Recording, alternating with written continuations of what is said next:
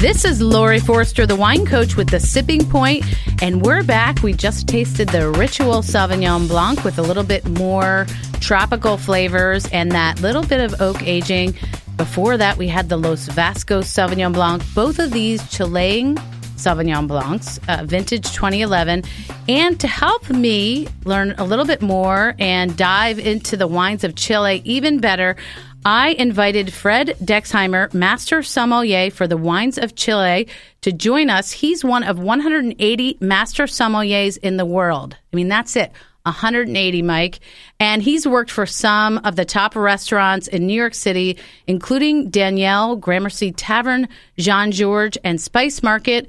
Also headed up the National Wine and Beverage Program for BLT Steak. And he's offered expertise for some of the finest publications like The Wine Enthusiast, Wine Spectator, Cosmopolitan, MSNBC TV, and more. Fred works as a wine educator for Wines of Chile and helps us and everyone else discover what a paradise of wine Chile is. Thank you for joining us, Fred. Thank you, and what an intro. Hey, well, it's all true, right? It's you. I guess so. Don't be modest. You're a rock star. That's why we invited you on. And well, I'm excited. We have already, as you heard, we couldn't help ourselves. We had to taste some wine before you came on. We had the Ritual Sauvignon Blanc, and right before that, the Los Vascos. So, sort of an entry level with the Los Vascos, and then a little bit more, in the mid-range with the Ritual. But I love the Sauvignon Blanc of Chile. What makes them different in style than, say, New Zealand, California, or France?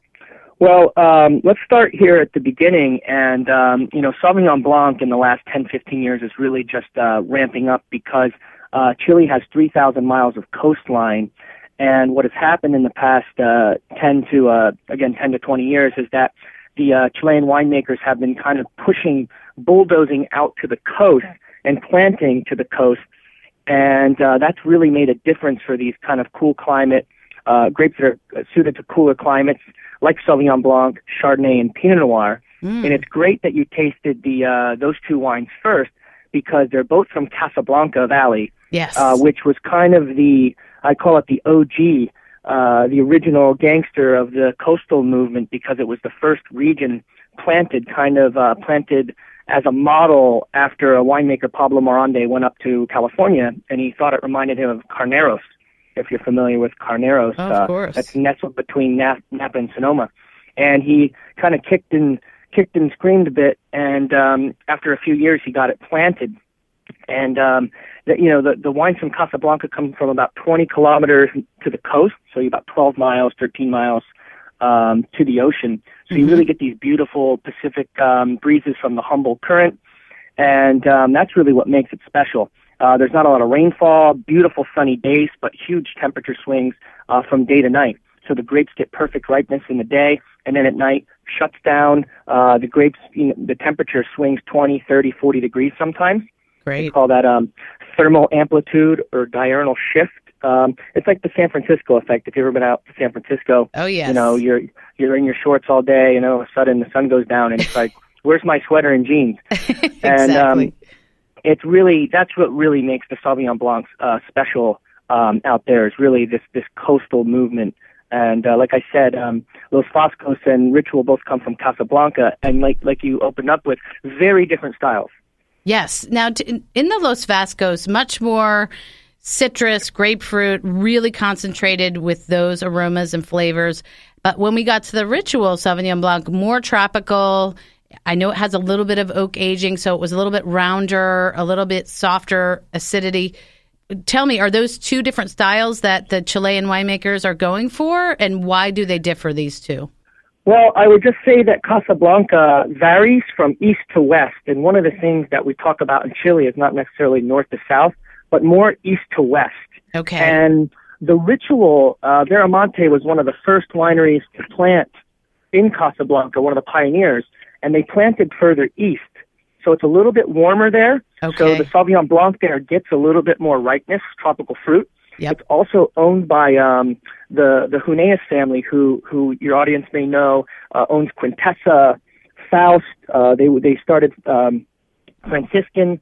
So, I mean, they do have a bit of a California mindset, and I think that's what they bring to that. So it's a combination of it being a little bit warmer in that interior part of Casablanca, getting a little bit more ripeness, and, you know, that couple of months of it's neutral barrel, but it does bring a nice richness. For those who like the California style of wine, this is absolutely a great wine for them, who like a little bit of roundness, richness, texture. And, you know, the Los Vascos is a great story because for those of you out there, it's owned by Chateau Lafite. Yes, we Chateau talked Lafite about that. Rothschild. Yeah, and I mean, to me, you know, you're looking at both of these being kind of an international influence into Chile. And, you know, the Los Vascos for, you know, $10, $12 is an incredible deal because, you know, this is a family that's making, you know, you can't touch a bottle of Chateau Lafite for under $1,000, if that. Right. And they're making wine in Chile with the same integrity. And this wine is more stainless steel, meaning that there's, you know, it's just a neutral vessel. And what they really want to do here is preserve those citric, herbaceous notes that Sauvignon Blanc's known for, the freshness of acidity. This is, you know, a great aperitif wine, great with salads, you know, sushi, raw, you know, like raw seafood. This wine's great for the price. Now, Sauvignon Blanc is not the only white wine made in Chile, and we actually also have here in our glass the Medalla Real Chardonnay, and it's from the Lleida, am I saying that right, Valley? Tell me a little bit. Valley. Let's move to Chardonnay because still, you know, still a favorite across the world, a white grape, and they're making some outstanding versions in Chile. So tell me about Chilean Chardonnay, and then let's talk about the Medalla Real specifically. Well, you know, in Chile, for many, many, many years, you know, some of these grape varieties hadn't been sorted out. It's too bad we couldn't talk about Carmenere in that story. But one of the things that made Sauvignon Blanc exciting is that they actually figured out, you know, that some of the Sauvignon Blanc was mixed up with another vine, and that really helped them, once that was discovered, pull out the Sauvignon Blanc, pull out the Carmenere. And what else happened is they were allowed to start bringing in plant material from France and from California, what we call clones. And one of the things that really jumped the Sauvignon Blanc and Chardonnay movement was the ability to get these better quality plants that were planted in the best spots in France, let's say Burgundy, Loire Valley, and, you know, Bordeaux, and then in the best spots of California. So, you know, we talked about this kind of movement of bulldozing to the coast. And Lleida was a step even further. So Casablanca had been established in the 80s and 90s, and some more pioneering winemakers said, hey, let's go further. So Lleida's not that far, actually, from Casablanca, but it's closer to the coast, anywhere from 5 to 10 kilometers. So you're really getting a lot closer to the coast here, much more extreme.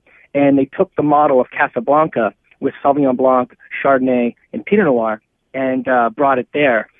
Specifically, Chardonnay and Pinot Noir were one of the first two things they really, really focused on out there.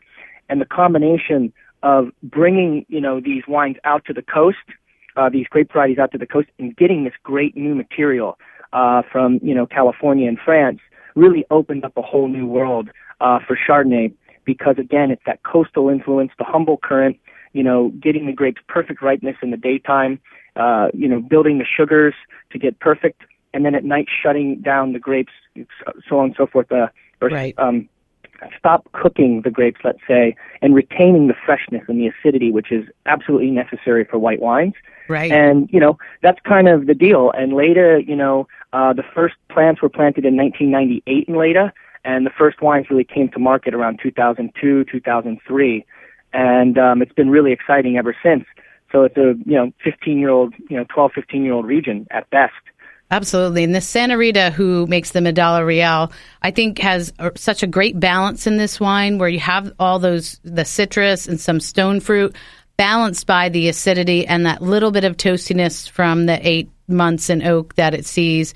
So it's just well-rounded. It's not one of those oak bombs or, you know, it's sort of a nice in-between wine for a lot of wine lovers, I think. Yeah, I think, Santa Rita on the Medalla Real line does a great job across the board. And these are wines that we would call in the third tier. Right. Chile makes a number of different levels of wine. This would be, the third level of wine, the single vineyard, the proprietary wine. And that line across the board is great, and they do a great job with balance, like you said. You're going to get some rich fruit there because it's so extreme. It ripens a little bit later, so you're going to get a little bit more ripeness in the fruit, maybe a touch more alcohol than Casablanca. But you're going to get a lot more extreme flavors, much more exotic flavors in Leda, to me. And I think, the combination of the humble current, and the beautiful sunshine that Chile gets, you get beautifully ripe. And it's something that Chileans have been working on, too, is kind of using less oak on the wines. I mean, I think there's a whole movement of a lot of winemakers around the world just really using the oak for texture, not necessarily for all the buttery flavors that were kind of common, 5 years ago, 10 years ago. Right. So you're really getting the freshness of the fruit, the freshness of the acidity. You're getting a little bit of citrus in there as well as some tropical and, pear fruit. But it's a really well balanced wine, and something that a California drinker could go for. Right. So I think they do a great job. Absolutely, and so do you. Thank you so much for all of this wealth of knowledge about the wines of Chile. If folks want to find out more, where can they go to find out more about these wines in the region, and maybe even go visit? Yeah, well, we're at winesofchile.org. Just jump on the website. There's a lot of great information. And also we do events around the country. So there's sometimes also consumer events that are available. We also are on Facebook, Wines of Chile. We have quite a big following on Facebook. Everyone's on Facebook. Also Twitter, Drink Chile. We often tweet out stuff that we're up to, tweet out articles about Chile. People want to know about that stuff. Awesome. We're out there. And, you have a couple other exciting wines. I wish I could talk about Limery for Chardonnay. That's really, really exciting. I know you have some Di Martino and Marques de Casa Concha. Limery is really exciting for those who like Chardonnay. Leda is exciting. Casablanca. Your audience should also check out the Pinot Noirs from these regions because Chardonnay, Pinot, and Sauvignon Blanc typically all kind of like to play together in Chile. Absolutely. That's why we're going to have you back because we can only taste so many wines in a half an hour. But thank you so much, Fred Dexheimer, Master Sommelier for the Wines of Chile. We hope to have you back. My pleasure. Thanks for having me on, and drink Chile, everyone. All right. Cheers. Cheers.